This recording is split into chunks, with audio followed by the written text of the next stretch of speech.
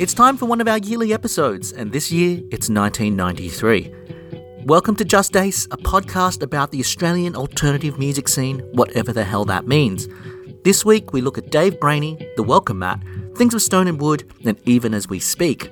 One of the most singular figures to emerge in Australian music in the 90s was Dave Graney. I remember first seeing Graney and thinking how odd he looked. Compared to, say, Tex Perkins, Graney was short, had a silly mustache, and was dad bod before that term became popular. But he made his impact on the decade with his unique take on what the kids wanted. In the 80s, Graney and his partner in crime, drummer Claire Moore, were in the band The Moodists.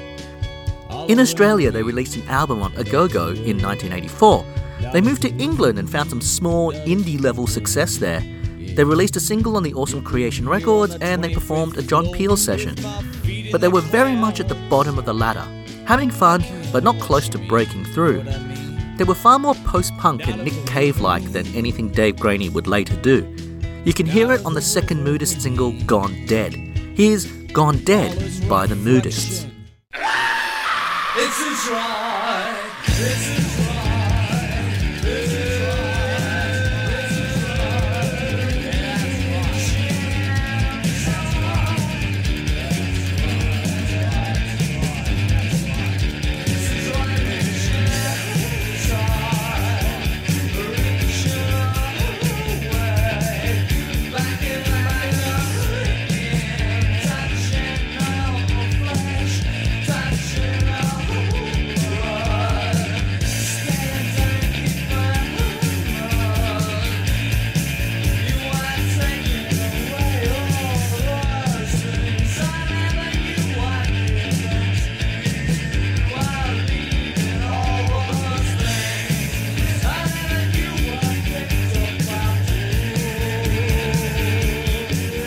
Graney got to experience the difference between the UK indie scene and the Australian one.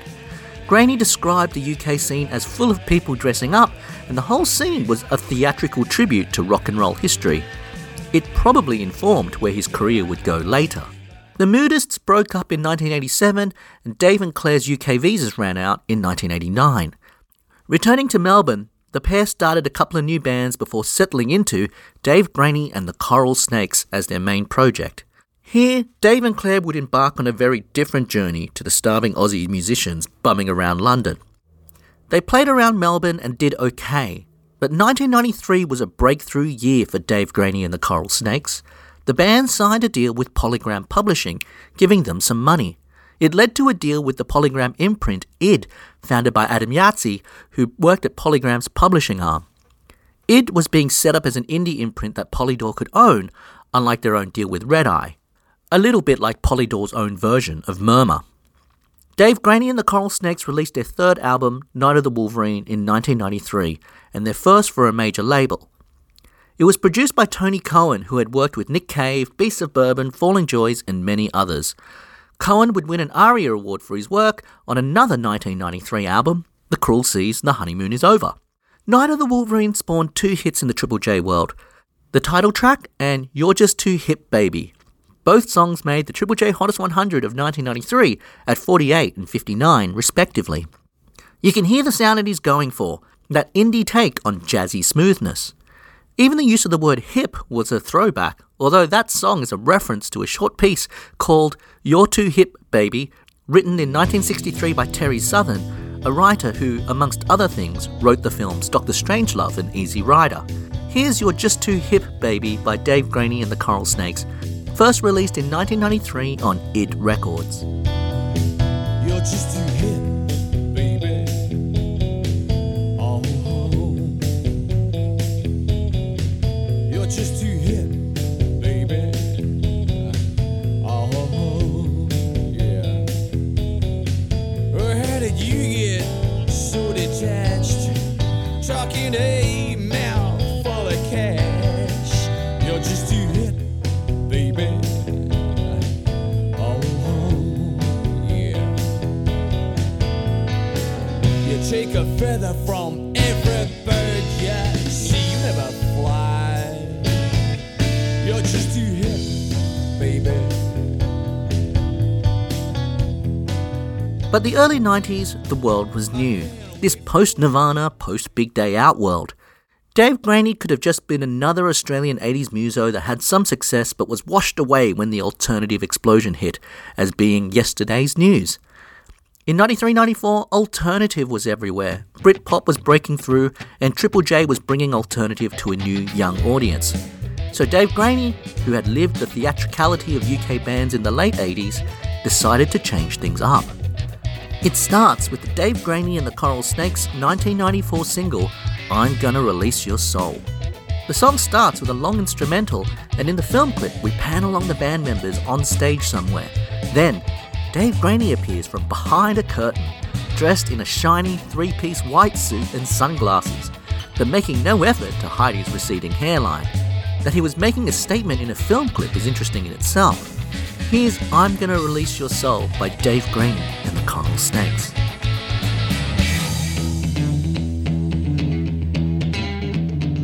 I'm gonna do the right thing, soon as I see what it is. In the meantime, I'm gonna release your soul. Oh. Girls at home lying with a man, he's trying to sleep, dreaming of you. Oh. I'm gonna release your soul. Oh. You park the car, I'll get the bags, I'll get the clerk. Oh yeah, yeah.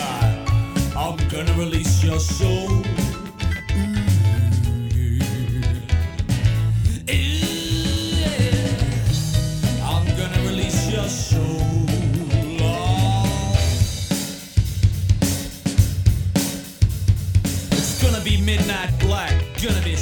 I'm Gonna Release Your Soul is, in an indie Melbourne way, a reinvention.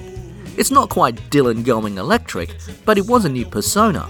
He was at least Reginald Dwight becoming Elton John or something. Dave Graney was suddenly this dapper, ironic man. In a world of Australian indie rock where everyone is so damn relatable, Dave Graney was the opposite. There's a lot of bands in the 90s that I love that just wore jeans and t-shirts, and that's fine. I own jeans and I own t-shirts. But Graney offered something different. The older I got, the more I appreciate what he brought. It's almost an alternative to the alternative. I have to say though, as an early teen, it was difficult to look past Graney's silly suits and his odd song matters. I mistook him for a comedy act, and sure, he is definitely having fun with part of that tongue in part of his cheek. But on record, Graney approached his lounge-inspired version of indie rock and roll with a true heart. He just liked to be a little bit sillier when it came to his film clips and photos.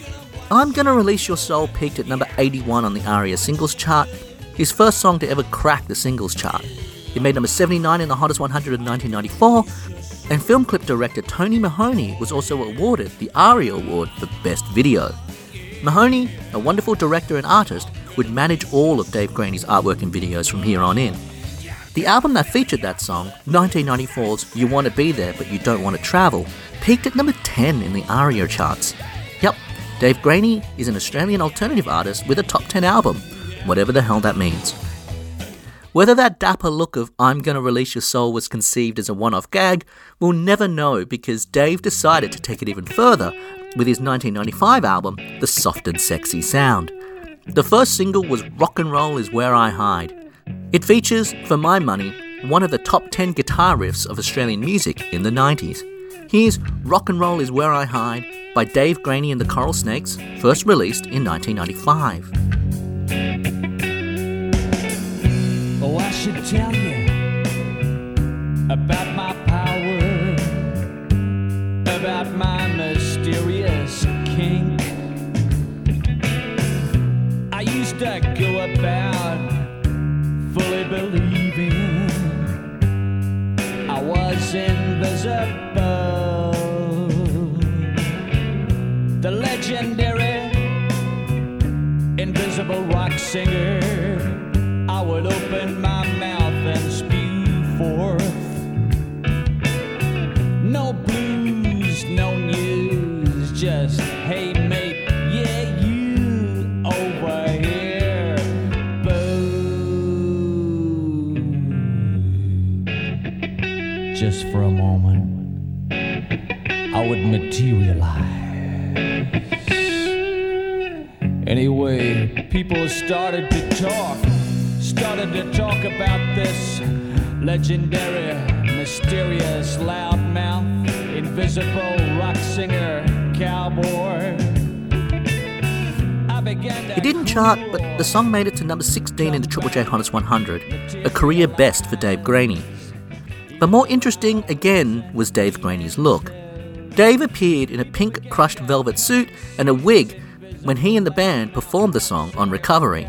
That's the image of Dave that is featured on the single of Rock and Roll Is Where I Hide. This dapper, ironic persona continued, or if anything, grew. Most surreal of all was how Graney was dressed when he won the ARIA Award for Best Male Artist. It was strange that he won it all. He beat out legends like Paul Kelly and even fellow indie darling Tex Perkins. I wonder what presenter Shirley Manson of Garbage thought of this strange man who came up to accept his award. Graney, dressed in his pink suit and wig, got up on stage and declared himself the King of Pop. This was the era when Michael Jackson insisted people call him the King of Pop. Oh, and he points out that he has never really been a solo artist and that he's really the member of a band. A sly dig at the Best Male Artist criteria.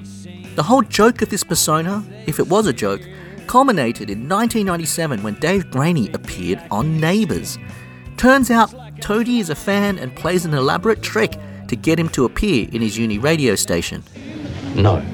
What? I just thought about it. The answer's still no. I just don't have that time to waste. I've been a fan of yours since I was a kid. You want me to sign something? Well, no. Yes, I probably would, but all I wanted is for you to do this one favour for me. It'd only take half an hour. Half an hour's a long time in my world. Good luck with the show. Nice meeting you. Yeah, right. All this stuff, Neighbours, the Arias, was one big prank. At best, it was a provocative bit of theatre inspired by the showboating he saw in the UK. At worst, it was some sort of Melbourne indie in-joke, some sort of stab at the masses when he got too close to the mainstream. I don't know. I can only imagine no one put a gun to Dave Graney's head to appear on Neighbours. For me, that pink suit persona was something to get past. As a kid, I thought he was just a funny guy. Even now, I think most people who have heard of Dave do so with a giggle, the way we remember other silly Triple J characters like Flacco and the Sandman. If he was trying to make some point about fashion or fads or fame, I don't know if that worked. But Graney's ironic persona wasn't present in the music. That persona is dated, but the music still sounds good. And thankfully, the album covers by Tony Mahoney were all classy illustrations. The classiness can be heard on his next album, 1997's The Devil Drives. Again, the cover had that distinctive old magazine advertisement look. The music had style and bravado, as first heard in the single, Feeling Kinda Sporty. The album charted at number 18. Here's Dave Graney and the Coral Snakes with Feeling Kinda Sporty. A black statesman, 7 and 3, caprice, leaded,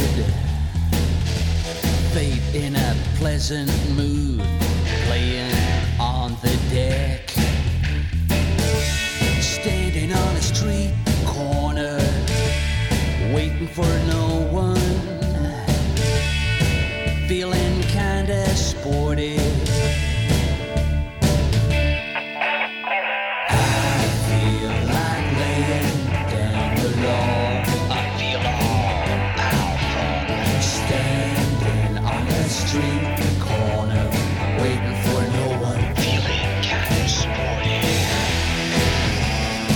The Devil Drives would be the last album by Dave Graney and the Coral Snakes. They had made 4 albums for Polygram. id Records founder Yahtzee, who guided their career, had left. Polygram was sold and became Universal Music. No one knew what to do with Dave Graney and the Coral Snakes, so they got dropped. A contractual obligation best of called The Baddest was released in 1999. The Coral Snakes broke up before that happened. In a way, it made sense because The Devil Drives was less of a band record anyway, with everything done by Dave and Claire and learnt later by a band. After decades of making music together, Dave and Claire made it even more about Dave and Claire. A series of bands would follow, all with Dave Graney in the title, and Dave and Claire were the only consistent members. The Dave Graney Show, Dave Graney and the Lurid Yellow Mist, or sometimes just getting to the point as Dave Graney and Claire Moore. Since 2000, Dave and Claire have released well over a dozen albums, the latest of which was in 2022 called Inner Missley, and released on their own label. But Graney and more never made the charts again, and Graney never wore that pink suit again either.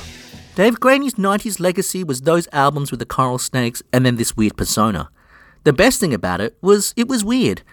And it happened as the scene was literally signing more white guys in three-piece suits who wore band t-shirts and jeans. Those string of radio singles, I'm Gonna Release Your Soul, Rock and Roll Is Where I Hide, and Feeling Kinda Sporty are all great. That contractual obligation best of called The Baddest is a great starting point. And there's been a reissue of 1993's Night of the Wolverine on vinyl just this year. Maybe reissues of the later albums might come out too. Graney is the best keeper of his own story. He has released 2 memoirs, the first of which was called 1001 Australian Nights, which has lots of stories about his life as a musician. It's a great read and, as you can imagine, funny as hell in some places. But let's not forget that mostly his wife Claire Moore was a second member of the duo known as Dave Graney. She is just as important to the story of Dave Graney as the bloke named Dave Graney. She just sat behind him sometimes. Beyond the radio singles, it took me a while to get my head around Dave Graney. I had to be older than 15 and get a little life under my nails, especially the earlier Coral Snakes records before his persona sort of took over for those last 2. On 1994's You Want to Be There But You Don't Want to Travel, there is a tender song called Imagine If What You Did on Your Weekend Was Your Life. It wasn't a single, it was just a song. And unlike later, where there was a big difference between the artist and the art, this is direct and touching. He maybe didn't do it often enough in the 90s when he was playing dress-up, but he could be emotionally powerful at times. Removed from Graney's cartoon image from the mid to late 90s, the music really shines. So this is a song I think about almost every Monday. Here's Imagine If What You Did on Your Weekend Was Your Life by Dave Graney and the Coral Snakes from their number 10 album, You Want to Be There But You Don't Want to Travel, first released in 1994. Imagine if what you did on your weekend was your life. Shopping, swimming, coffee, newspapers, magazines, TAB, bottle store.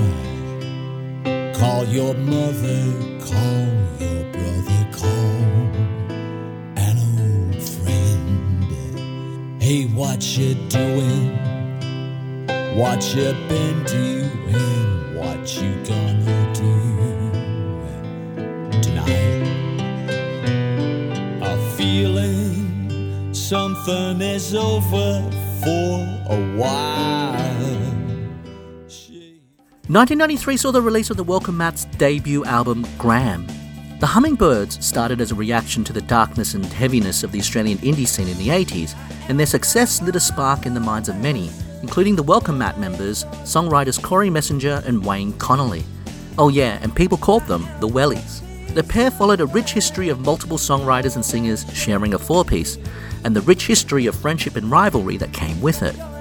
Messenger and Connolly had both been in bands with John Kennedy. The Welcome Mat by 1993 were rounded out by drummer Peter Bennett and Leo Mullins on bass. Mullins would also contribute as a songwriter. Look, I guess you would call them power pop. The Welcome Mat released a series of singles and EPs starting in 1990.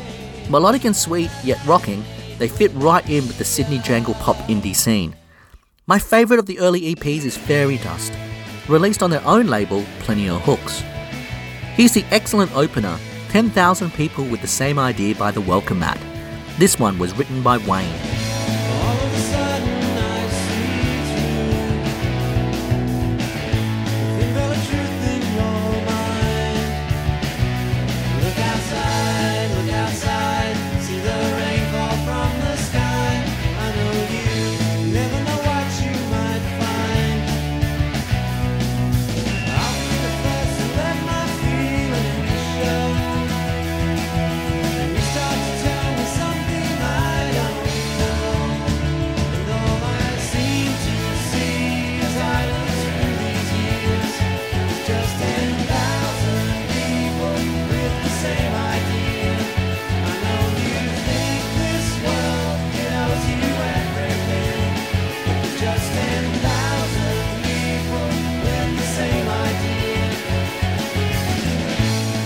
had a track on the third Ruat Youngblood compilation, which was first released in 1991, with Simon Holmes of the Hummingbird producing. They had the honour of being the opening band at the very first big day out. They were voted Drum Media's favourite Sydney act of 1992. Things were doing okay and they were getting attention, and it was time to step up. The Welcome Mat signed with Regular Records for their debut album. Regular was an independent Australian label that had Icehouse, Mental as Anything, and Kate Sobrano. They weren't alternative, at least they weren't yet. They were looking at the indie scene and had previously signed Club Hoy and had a distribution deal with Half a Cow. Adding the Wellies made sense. Following the pattern set by bands like the Hummingbirds, the Wellies worked with an international producer for their debut, or in this case, producers, Paul Hugh Coterie and Sean Slade. The pair had worked with Uncle Tupelo, Buffalo Tom, and Radiohead's debut album, Pablo Honey. That last one had not even come out yet when the Wellies worked with them. In fact, during the Sydney recording of Gram, the producers complained at one point to the Welcome Mat about how this British band they worked with had chosen this terrible song called Creep to be a single. Expectations were high for the Welcome Mat's debut. Expectations both inside and outside the band. The album is a rush of 90s sounding guitars and energetic rock songs. The more power pop elements were taken away in favour of fuzzy sounding 90s guitars. There are a lot of comparisons to American power popish bands like the Posies or Jellyfish, or the Scottish Teenage Fan Club, who were the most American of Scottish bands. The problem was, there was a lot of bands that sounded like this in 1993. And the Welcome Mat had 3 songwriters, which worked in the Beatles, but otherwise meant that there was an extra step for people to connect with the band. Gram is a lovely mid-90s guitar record, but for me, it failed to stand out from the pack. Most reviews compared them to existing bands, which suggests to me they failed to do anything distinctive. They got lost in the shuffle. But that's fine though. Like I said, there were lots of bands like that. But to compete it this time, the other trick was having a major label and $1 million film clip to get your music out there. And the band had neither. When the guitars weren't blaring so much, it revealed some wonderful songwriting. Highlights like Arrive in Time, or one of my favourites, the second single, Play Me, written by Corey Messenger. Here's the Welcome Mat with Play Me from the debut album Gram, first released in 1993 on Regular Records.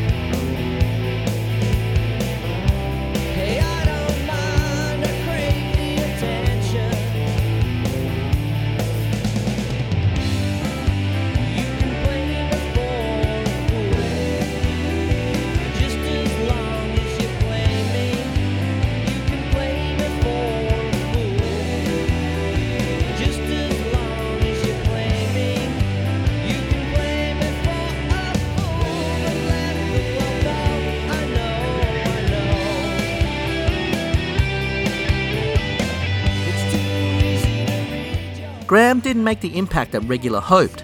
Play Me, a song about asking a radio DJ to give the song a spin as a metaphor for love, ended up being ironic because radio didn't get behind the new Welcome Mat. At the same time, the band started to fracture with Corey and Wayne falling out and not talking. Their manager, Brett Oaten, quit. In 1994, a year after their album came out, they were dropped by Regular Records. Somehow the band kept going and released a self-funded EP in 1994 called Headset. It was released on the indie pop Melbourne label Summershine.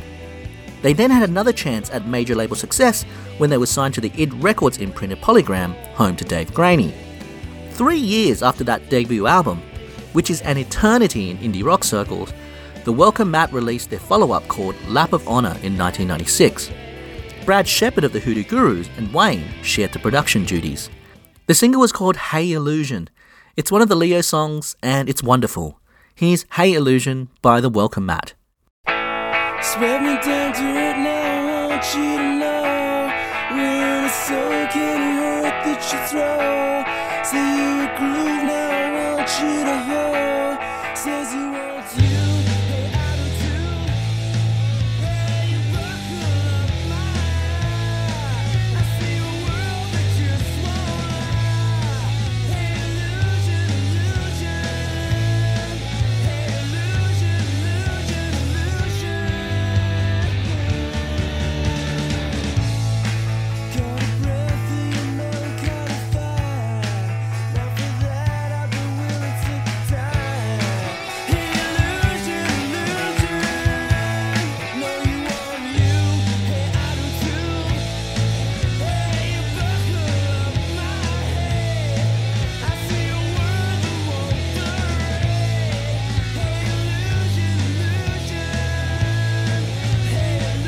Predictably, by 1996, the indie pop scene of 91 and 92 in Sydney had gone completely.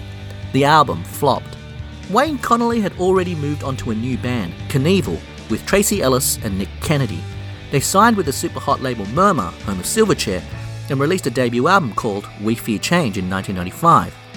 He also became an in-demand producer working with Custard, You Are My, Josh Pike and many others. Knievel made several more albums, my favourite being their second. It's called Steep Hill Climb and was released in 1998. It had the minor Triple J hit Something Good Must Come. Here's Something Good Must Come by Knievel.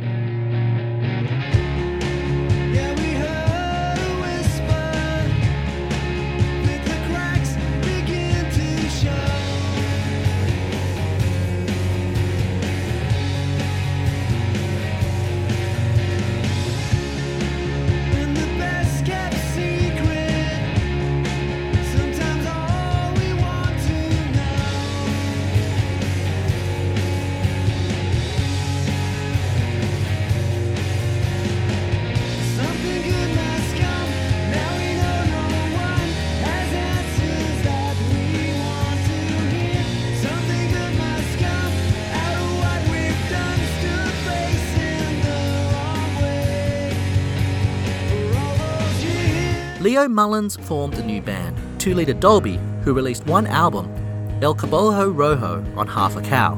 It's way more downbeat and shoegazer than the sparkling pop of the Welcome Mat. The single was called Dead Letter Office. This was released somehow as a single.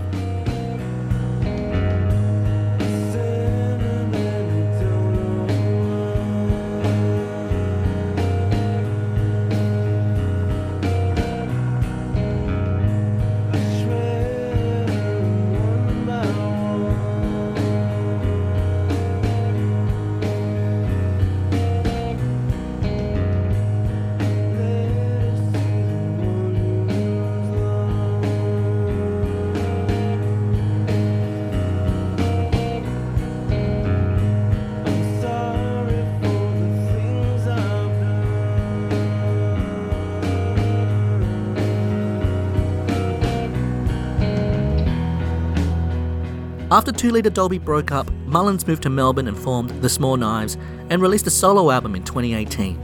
Sadly, Leo died of cancer in 2019. Corey Messenger, the other songwriter in The Welcome Mat, continued to write songs but didn't play in a band that released anything.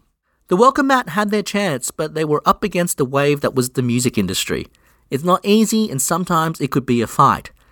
You could say they never had the right deal or the right look or the right song, but they were also really fractured early on. That romantic idea of a band of brothers who back each other through adversity and stick to their vision, well, that kind of wasn't the Welcome Mat. The early EPs are sadly hard to find, and they have some of their best stuff. The word is the band got their rights back, so hopefully they will all be released. Graham and Lap of Honor also has great music if you're into really 90s guitars. Here's my favourite song off Graham.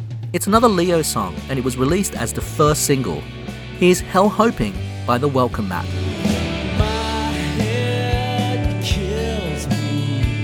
Cut it off or help me lose my mind. What's lost should be. Sick of digging up stuff at night. If it's open, best to leave it buried in the ground. Skies wide open, shut up and let it come around.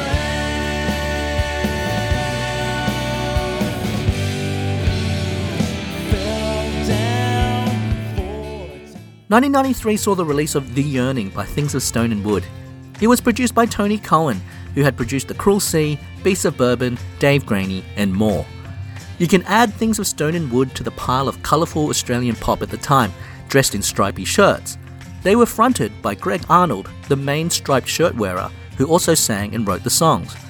Bassist Michael Allen had been in another band with Arnold, and they were joined by multi-instrumentalist Justin Brady and drummer Tony Floyd.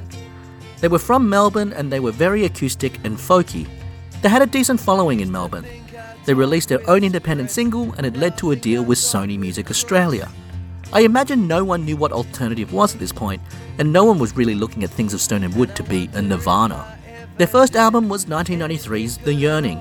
The first single was Share This Wine, which charted at a respectable number 46 for a debut single. But it was all about the second single. Happy Birthday Helen was a smash hit, making it to number 9 in the ARIA charts. From their 1993 album The Yearning, here's Things of Stone and Wood with Happy Birthday Helen.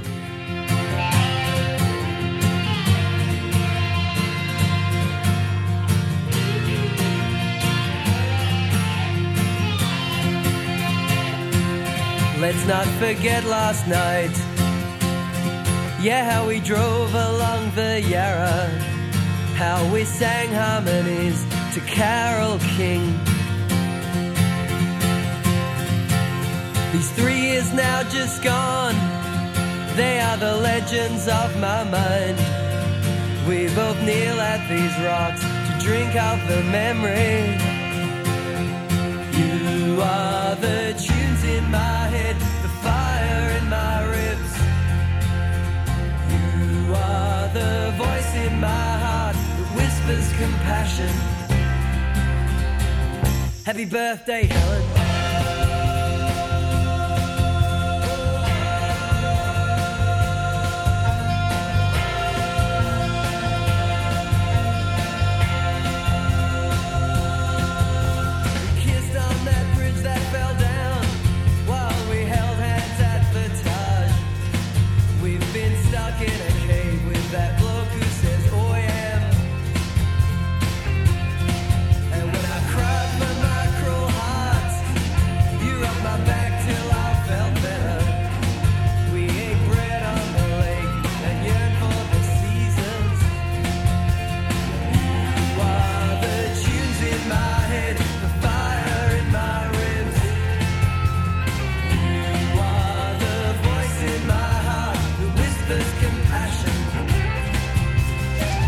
Happy birthday, Helen.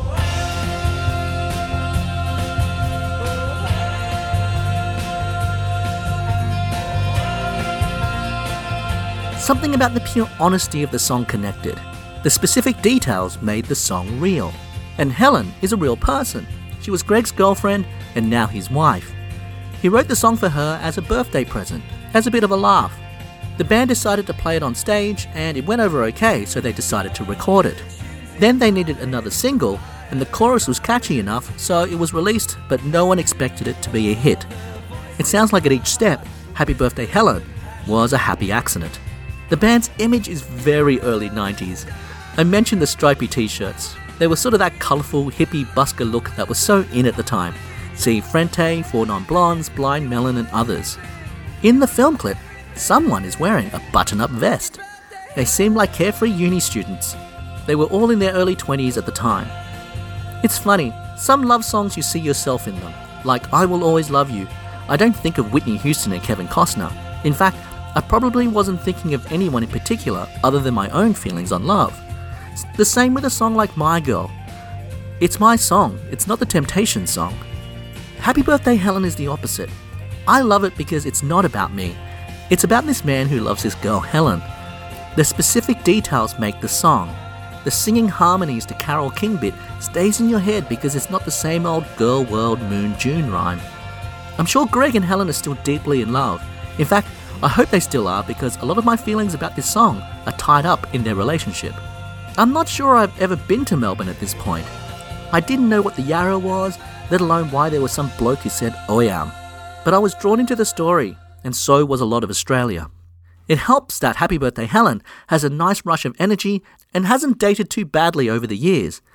They even survived being parodied by the Australian comedians The D Generation on their TV show The Late Show. Word got around that they were doing a Things for Stone and Wood parody, and the Frente camp, who had been previously mocked, called the band to warn them. Singer Greg couldn't even bring himself to watch it on the night, but the rest of the band did, and on the whole, it wasn't that bad. It was called We've Run Out of Melbourne Clichés, and if anything, it lent into the element of the song that I liked the most, the details of the story. How can I forget that day? Yeah, how we walked along the Yarra to the MCG and then to the tennis centre, through the Backstreet Mall and down the block arcade. Caught the 96 tram to St Kilda Esplanade. Saw the Westgate Bridge from the top of Flinders Street clocks. Saw the Yu-Yangs real clear from the foot of Mount Dandenong. We've just run out of Melbourne cliches. We've just run out of Melbourne cliches. Happy Birthday Helen made it to number 91 in the Triple J Hottest 100 of 1993. It led to a bunch of ARIA nominations, including winning Best New Talent in 1993. Happy Birthday Helen was also nominated as one of the highest-selling Australian singles of 1993. It was actually number 68 in the top 100 singles of the whole year, outselling Shoot by Salt and Pepper at number 69. The Yearning album peaked at number 8 in the ARIA charts. A second album followed in 1995. Called Junk Theatre, it matched the number 8 chart position of The Yearning, but none of the songs could beat Happy Birthday Helen. The first single, Wildflowers, peaked at number 41 in the ARIA singles chart. Here's Wildflowers by Things of Stone and Wood. Across this land everybody settled down to a night fitful dreams, strange apparitions. As we tossed and turned we saw ourselves exactly as we are, and not surprisingly we found it frightening. I'm guessing by 95-96 the industry had just changed enough that if your major label wasn't going to throw millions at you, they dumped you. Junk Theatre failed to match The Yearning, and Things of Stone and Wood, for most people, had had their moment. They went back to being an indie band, releasing albums on their own label. Most people probably see Things of Stone and Wood as a one-hit wonder, and the tag fits. What I like about them, in recent interviews, is how chilled they are about it.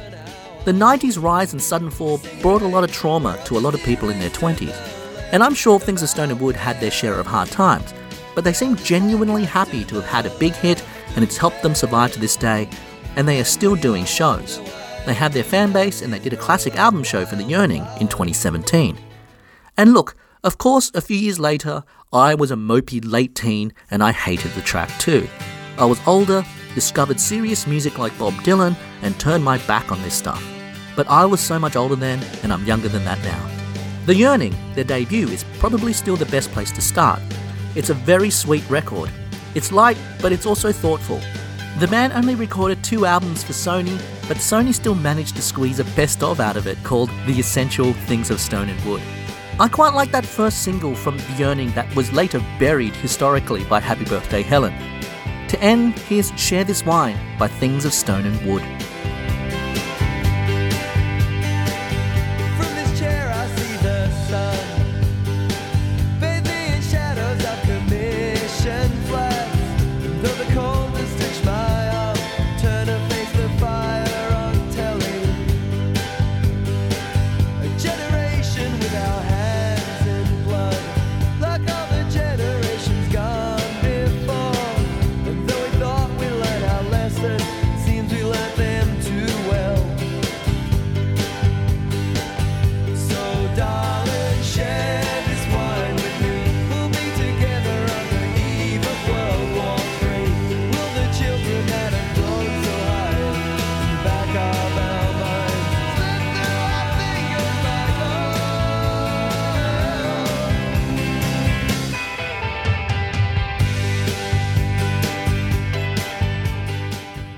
Even As We Speak was one of the more successful Australian bands on the international stage in the 90s, but it felt like in Australia they were still a secret. The band was formed in 1985 in Sydney, inspired by the independent music scene in Australia and New Zealand. By the time they made their first single, they were Matt Love on guitar and vocals, Mary Wire on vocals and a cheap organ, Rob Irwin on bass, Anita Rayner on drums, and Julian Knowles, initially as a producer, but joining the band because he became so important to the sound. Their first breakthrough was the 1987 single Blue Suburban Skies. It shared a bit with the lo-fi C86 aesthetic in the UK. A further lo-fi indie pop single, Go So Slow, followed in 1989, and it was picked up by respected UK DJ John Peel. It led to a deal with the UK indie label Sarah Records. I love Sarah Records. It's a very important indie label in the UK at the time. In Australia, Go So Slow was released on the acclaimed Phantom Records label. So here's Even As We Speak with Go So Slow. I remember you asleep in your room on a makeshift bed, and your clothes were thrown across the floor and hanging on the door with your favourite dress. And I toss and I turn and I get no rest, and I remember something I thought I'd forgot, feeling withdrawn and a little bit lost in the middle of the day. When we woke up, we would sit and watch the weeds growing through the broken glass, while out on the street the cars go by so fast. It goes so slow that nothing here can hold you now. Your surrounds just bring you down. My senses. Having found a home in the indie jangle pop scene in the UK, the band split their time in Australia and England. They recorded 3 sessions for John Peel between 1992 and 1993. More singles were released in the UK on Sarah Records, and they would make the upper reaches of the UK indie charts. Back in Australia, they could draw a decent crowd, but they weren't getting the radio airplay or attention outside of Sydney.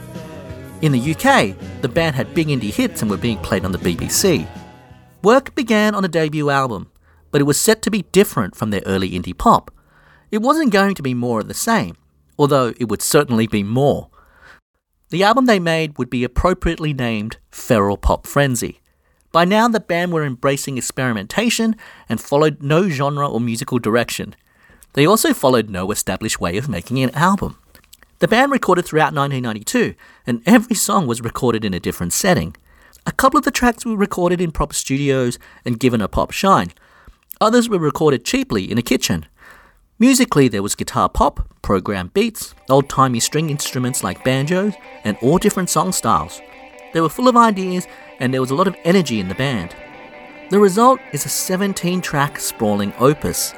It feels like a double record, but actually runs just over 40 minutes. It's best enjoyed as a compilation, as Matt and Mary share vocals over the tracks in all different styles.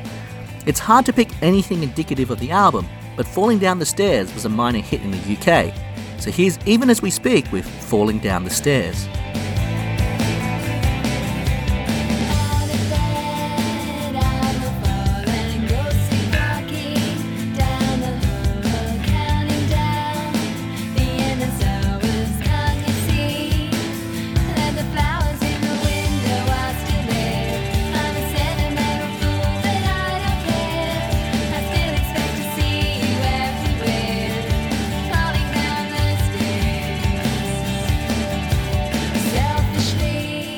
Feral Pop Frenzy made its impact in the UK and made the British indie charts. It also saw a release in Japan and Europe. It didn't really do anything in Australia. Triple J didn't play them, and they weren't really around in Australia much to tour, and they didn't build that fan base. The band spent more time in the UK, and there was some major label interest, but the band missed home, and the major labels were only interested in Even As We Speak if the band moved to the UK permanently. Having lived out of each other's pockets for 8 years, the band decided to return home, and they broke up shortly after. Mary Wire formed a band called Her Name in Lights, which also featured Simon Holmes from the Hummingbirds and Alison Galloway of Smudge. They released one album in 2004 called Into the Light Again. Surprisingly, Even As We Speak reformed in 2016. Their reputation outside of Australia remained strong, and they played indie pop festivals in New York and the UK. 24 years after their last new music, they independently released a bunch of singles in 2017. Then, 27 years after their first album, they released their second album, Adelphi, in 2020. It was dream pop with their expected inventive weirdness. Even As We Speak kind of lucked into a completely different scene in the early 90s. Their music was more British influenced than most Australian bands, especially in the height of grunge. They are the only Australian band to have releases on the super hip Sarah Records, and they recorded those multiple John Peel sessions. They kind of showed a path that was different from the Triple J road. It would become a more common and familiar road after the 90s, as Australian bands would sign directly to international indie labels. For me, I love their early singles the most. They were sweet boy-girl jangle pop, not unlike the stuff being played by the Hummingbirds and Falling Joys. That stuff is sadly hard to find, although they are collected on a couple of compilations. Here's the first breakthrough Even As We Speak single, the wonderful Blue Suburban Skies. He was never ever around. She was left alone in the house.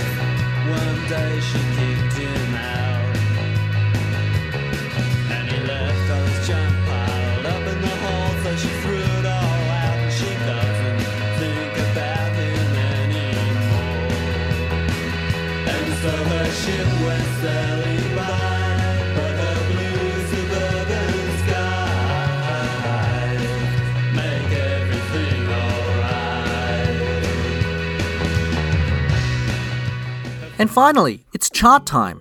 The year-end alternative chart this year was called the Year-End Alternative Independent Chart.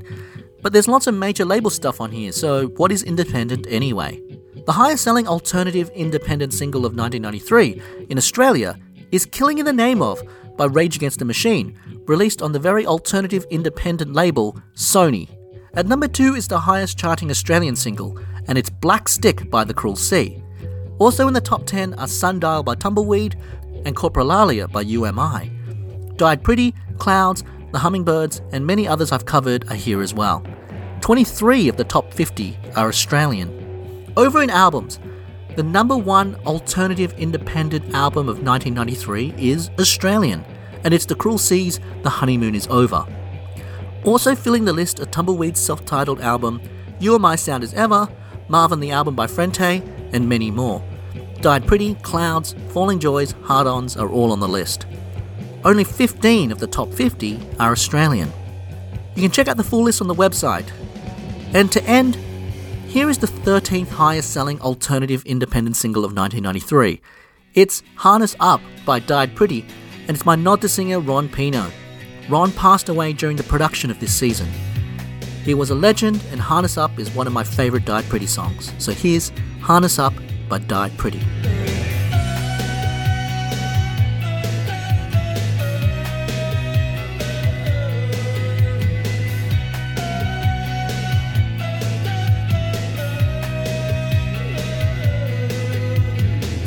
Harness up and see the beast in the water.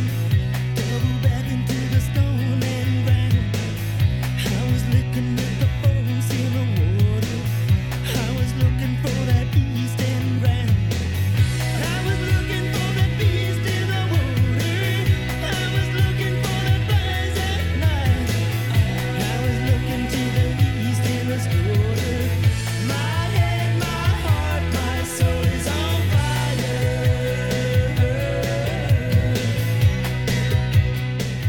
Yes, you've made it to the end bit. This is where I do the stuff about support and other things about Just Ace. Every week, I try to highlight something different. This week, let's talk about Redbubble. Look, I get the odd email from people asking for t-shirts and tote bags and things. I like the idea, but it's a pretty big investment, so I'm using Redbubble for now. They print things on demand and they get it out. There's 2 designs. One is a massive poster of hundreds of cartoon heads of people from the Australian music scene in the 90s. I drew it myself and it took ages, but it was fun to do. It was too complicated to be this small podcast artwork on your phone, but go check it out, I'm really proud of it. And you can get it on a t-shirt or a poster or whatever.